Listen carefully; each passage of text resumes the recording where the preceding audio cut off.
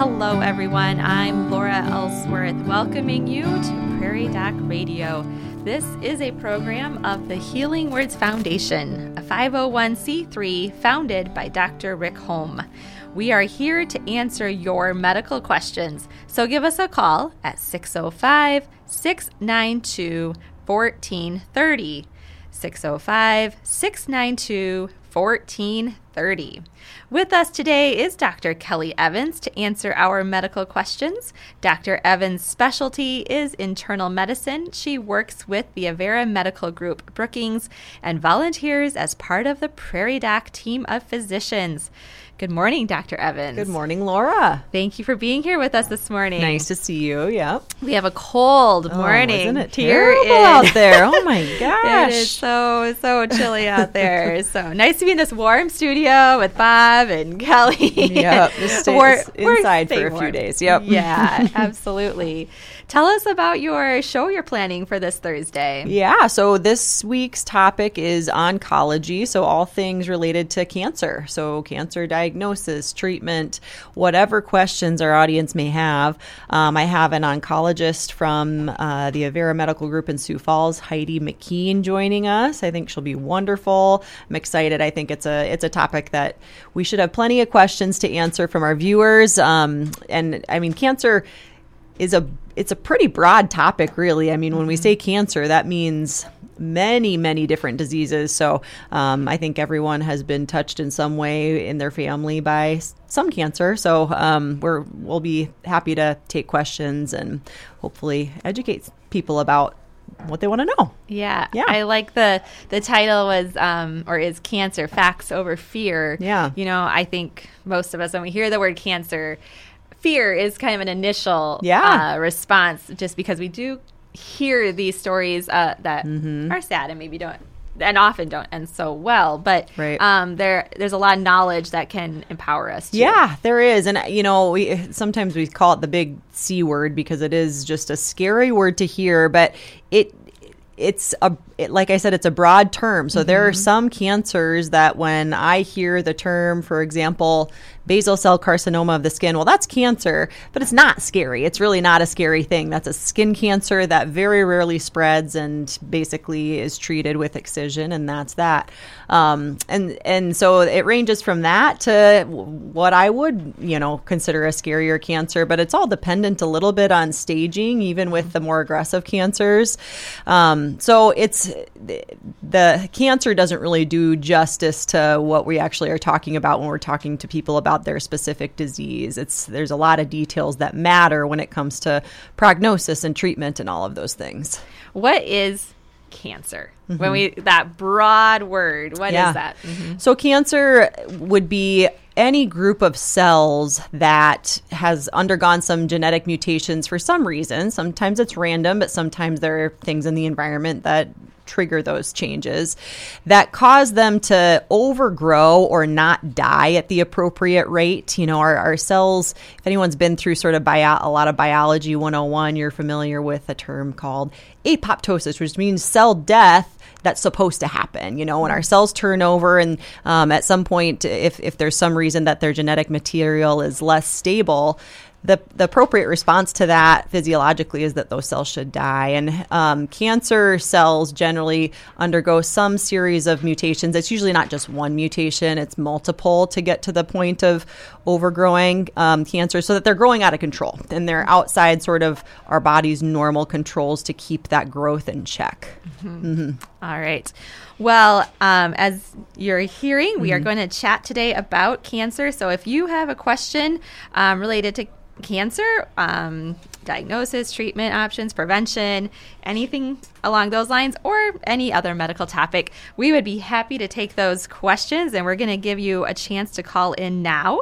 We thank you for listening to Prairie Doc Radio on KBRK and on our podcast. Call us at 605-692-1430 with any medical questions you would like us to address. 605-692-1430. We will return following this informative message from the Avera Medical Group. Frostbite is a type of injury caused by freezing. It leads to a loss of feeling and color in the areas it affects, usually extremities, such as the nose, ears, cheeks, chin, fingers, and toes.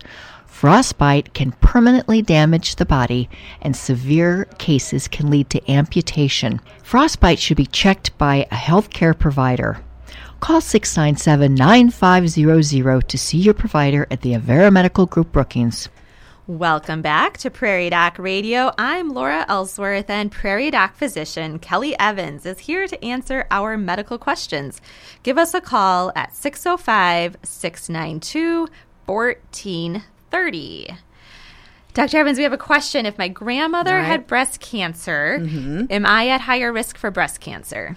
Yeah, great question. So family history matters for some cancers and not so much for others. So it's a little bit dependent on the cancer. Breast cancer is one in which family history can make a difference in your lifetime risk. Now, the question, does my grandmother's diagnosis of cancer affect my risk? Most models would say probably not. Probably one grandmother with cancer is not enough to elevate your risk statistically. And that's partly because breast cancer is so common. So like something like statistically 1 in 8 to 1 in 10 women over their lifetime will have breast cancer. So you can imagine, you know, a single grandmother history statistically is probably pretty common, and maybe we would assume you still are what we call average risk. Now, there may be some finer models for that.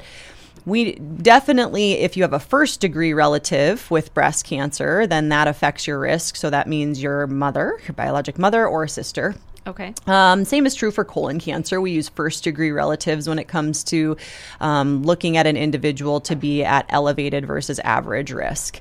But it's worthy of bringing some of those details up to the attention of your primary care doctor, because sometimes that makes a difference. And, you know, there might be a situation in which someone, you know, maybe they, for whatever reason, didn't know their biological mother, but they know their grandmother had cancer and a couple aunts had breast cancer or something like that. And so that cumulatively might affect how we look at someone's risk and help us with making recommendations for what they do for screening. What is the standard recommendation for screening for breast cancer? So you will find disagreement among societies on this. And part of that, Laura, is because the data is just, it leaves room for sort of interpretation on how we should proceed.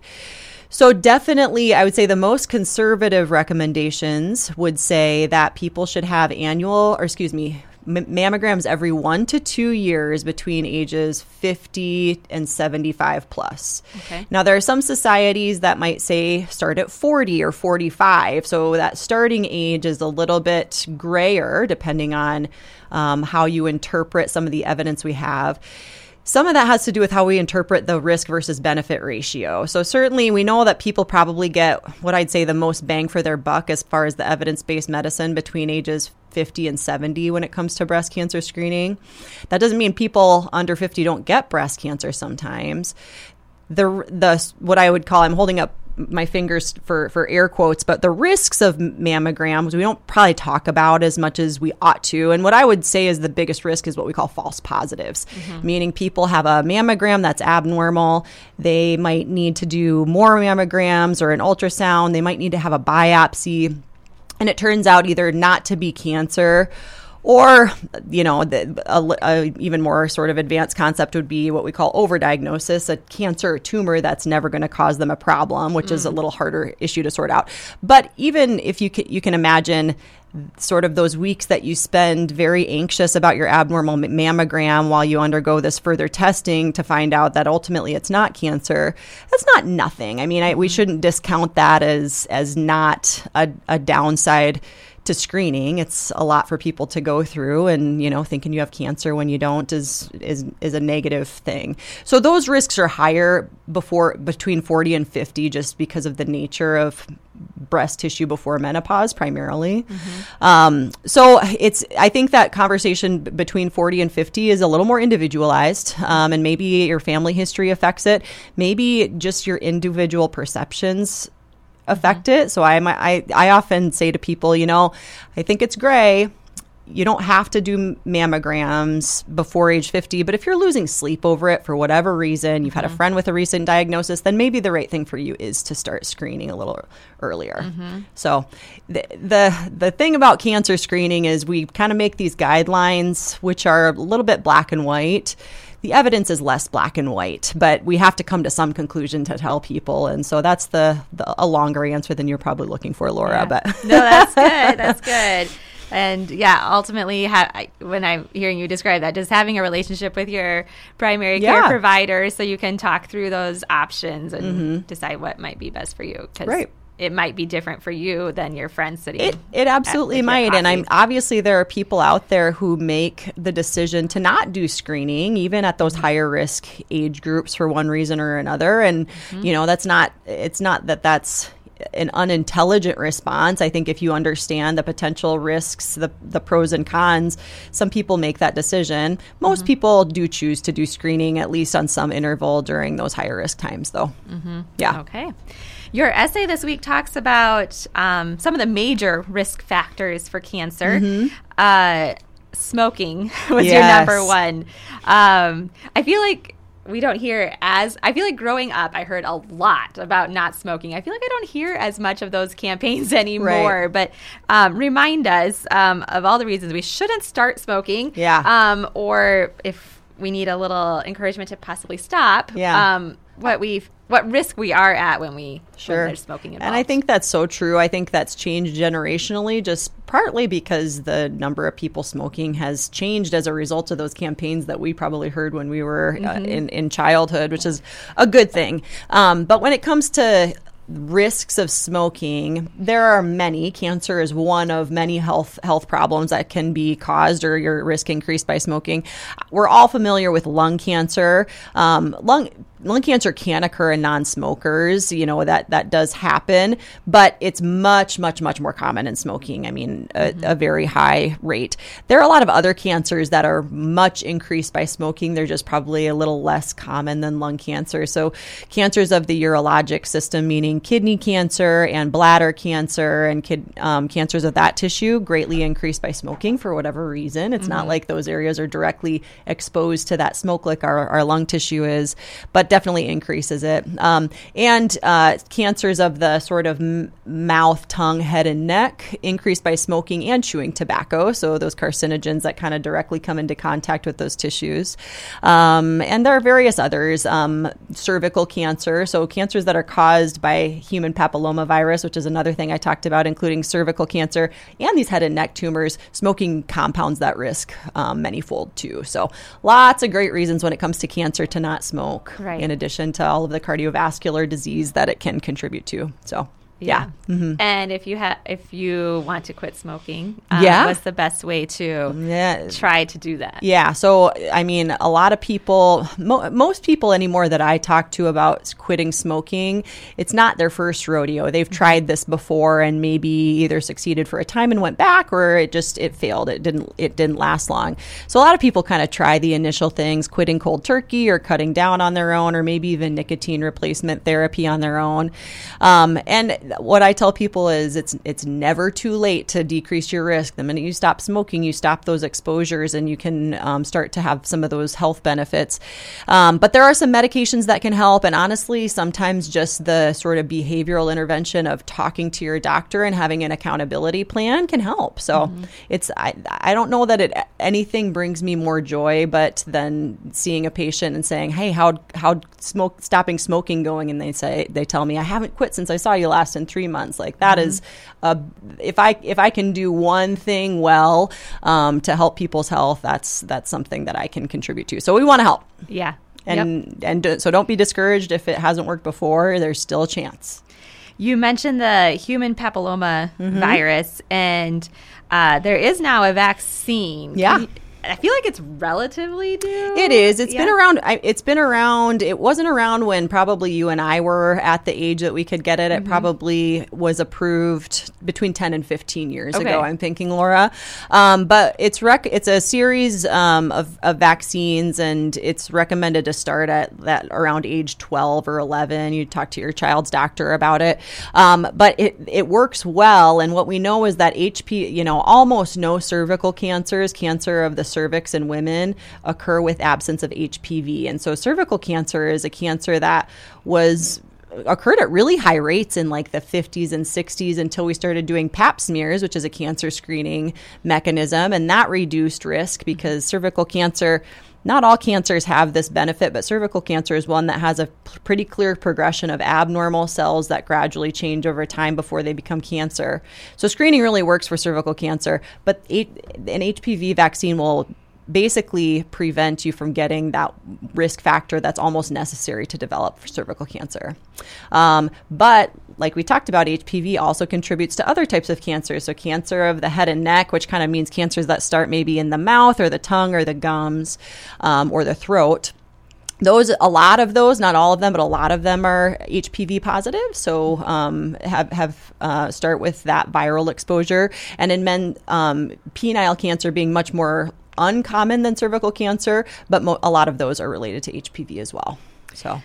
Okay, so I take a step back. So this is a virus we're talking about that we get a vaccine for, but this virus causes causes cancer. Yep. Okay. You bet. It also causes warts. So HPV has many strains, and the different vaccines maybe have slightly different strain coverage, but we know there's at least two or a number of strains which are much higher cancer risk. Okay. Some of the strains cause warts, including genital or your common wart. Yep. And so, an HPV vaccine might also prevent someone from getting warts in the future, which is, a nice added bonus, right? Mm-hmm. But yes, the virus is pretty much responsible for some of these types of genital cancers. Mm-hmm. And so you recommend, or it's recommended maybe at age 12 to start exploring that. If you missed it, is there an age where it's too late? No, not necessarily. Okay. I mean, really the reason for these recommended ages is just because you're much more likely to benefit it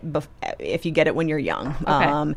HPV, at least when it comes to cervical cancer, et cetera, is spread sexually, generally speaking. Mm-hmm. And so to be fully vaccinated before that. So adolescence is a good time to get people vaccinated and not think about it again. Yep. But it used to only be approved up to age 26. It's now approved for longer, like up into people's 40s.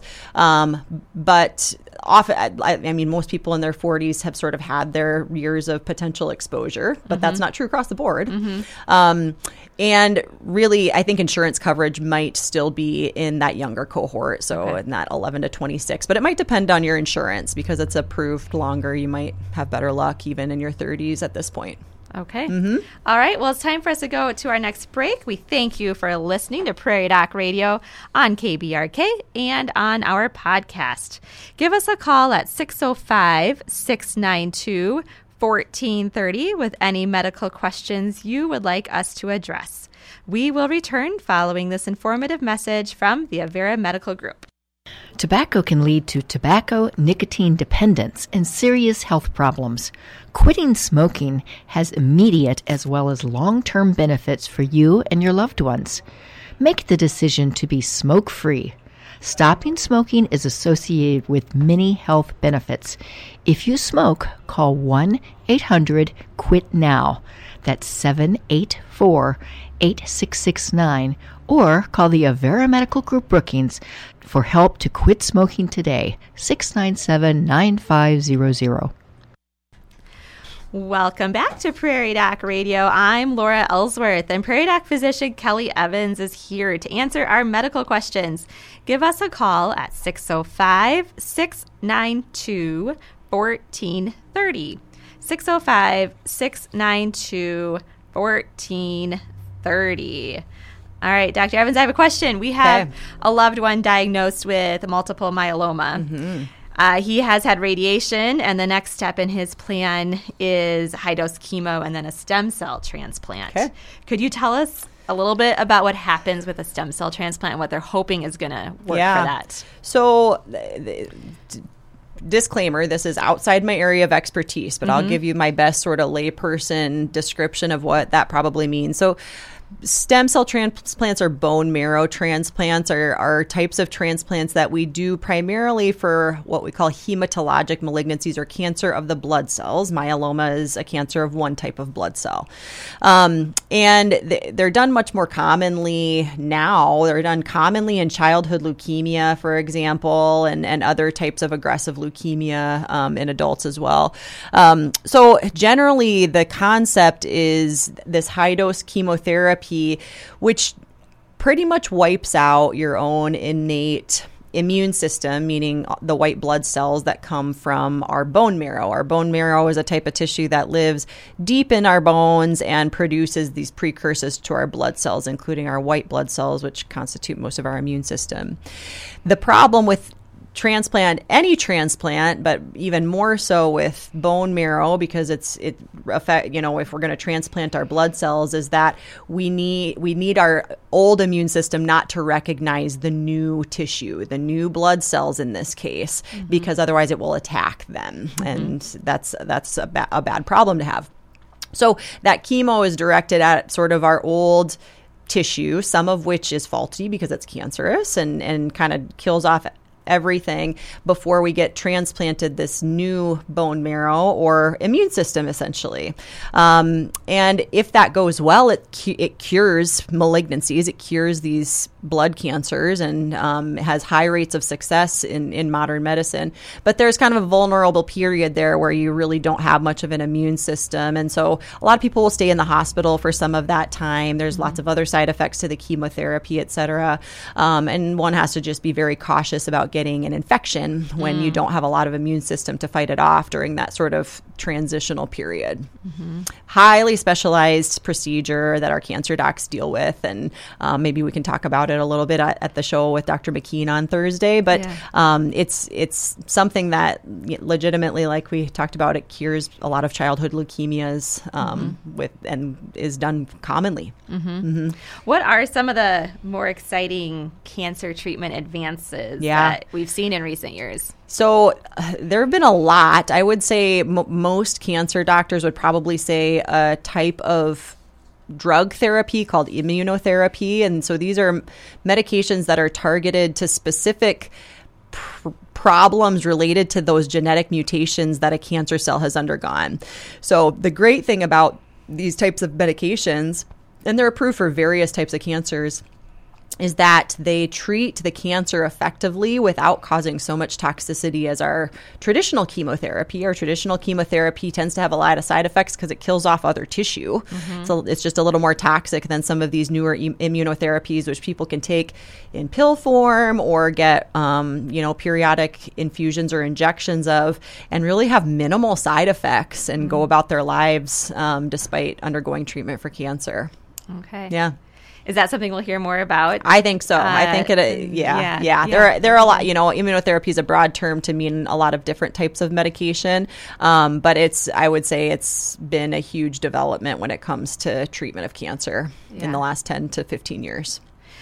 When we hear about treatment plans and options, they really seem to vary. What everything from surgery, chemotherapy, radiation, these new options that you talk about. What factors go into these treatment plans? Yeah, so that's where it's all in the details about the cancer. Cancer is much too broad a term for us to tell you much more than that.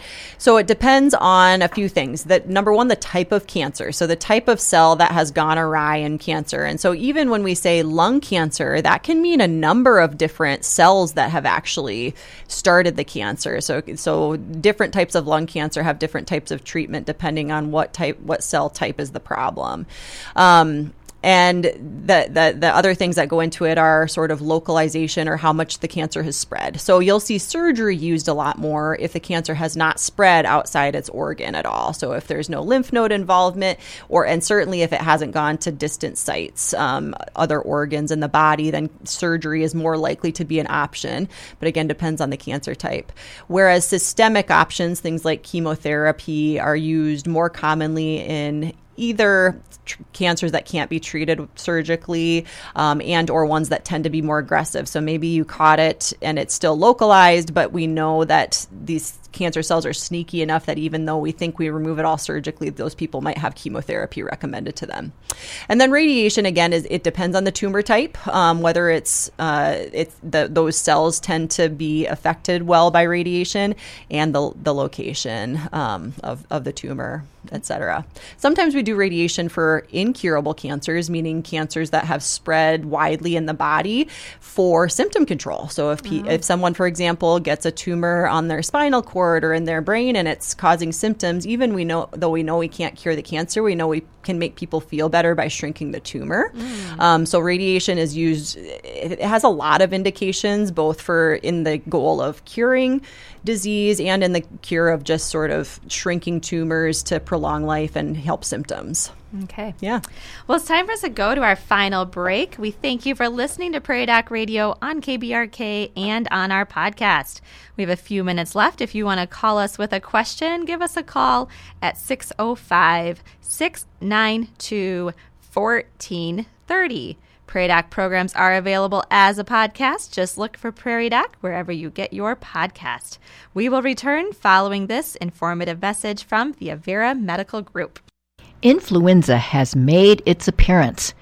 If you have not received a flu shot, get one now. Symptoms of influenza are fever, fatigue, cough, runny nose, body aches, and decreased appetite. Generally, influenza makes you feel much worse than the common cold. If you have questions about influenza, call your provider at the Avera Medical Group Brookings, 697-9500. Welcome back to Prairie Doc Radio. I'm Laura Ellsworth, and Prairie Doc physician Kelly Evans is here answering our medical questions. If you have a question, give us a call at 605-692-1430. I know some of us like to maybe ignore some of the unusual signs or symptoms we may be experiencing, just kind of put those away. What are some of the symptoms and signs we really should not ignore? Yeah, good question. So we've talked a little about screening, and when we talk about screening, that has to do with people who have zero symptoms. So that, by definition, screening means asymptomatic. So what shouldn't a person ignore? I mean, I think those things are wide. If something is new and changing or evolving for you, I have never been mad at a patient for coming in to ask about something that turns out to be benign. If they don't know, and especially if you're worried about it, by all means, come talk to us about it. But new pain in any location is something worthy of at least talking to your physician about. I mean, especially if it's in the belly or in a cavity of your body. If something's new, it's worth talking about. If you notice a lump or bump somewhere, or somewhere your things just look different, that's worthy of having an expert eye take a look at it. Unfortunately, there are a lot of cancers that grow and don't cause symptoms for a long time. So just, you shouldn't, I tell people you shouldn't blame yourself if you do end up with a cancer diagnosis and wish you would have come in sooner, because that's common. Some of these things are just kind of sneaky tumors that grow depending on their location, and it's not the fault of the patient. But by all means, that's one of the huge benefits to having a good relationship with a primary care provider is if something comes up and you're not sure if you should be worried about it, come ask us. We at least can know if we should look harder at it. Right, right. I feel like this relates. I've been hearing in the news, I know we've talked about it here, some of us have delayed some of our regular annual exams in the last couple of years. Are you seeing some of those consequences? I think it remains to be seen a little bit if there's going to be sort of a concerning boom in late diagnoses of things. I think I don't know if we know the answer to that, Laura. I don't know that I've seen a lot of that, but we're still in the phase where people are catching up in their screening. So yeah. So if we haven't, it's time to go in. Yep. That's good. All right. Well, thank you, Dr. Evans, for answering all these questions today. And before we go, please be sure to tune in to South Dakota Public Broadcasting Television and the Prairie Doc Facebook page for On Call with the Prairie Doc most Thursdays starting at 7 p.m. Central. This week, on Thursday, February 24th, Prairie Doc host Kelly Evans will discuss cancer, facts over fear with Dr. Heidi McKean with Avera Medical Group Oncology and Hematology Dermatology in Sioux Falls. So tune in tomorrow night on SDPB television. We hope you've enjoyed our Prairie Doc radio program, and will listen again for Prairie Doc on KBRK, brought to you by the Avera Medical Group Brookings.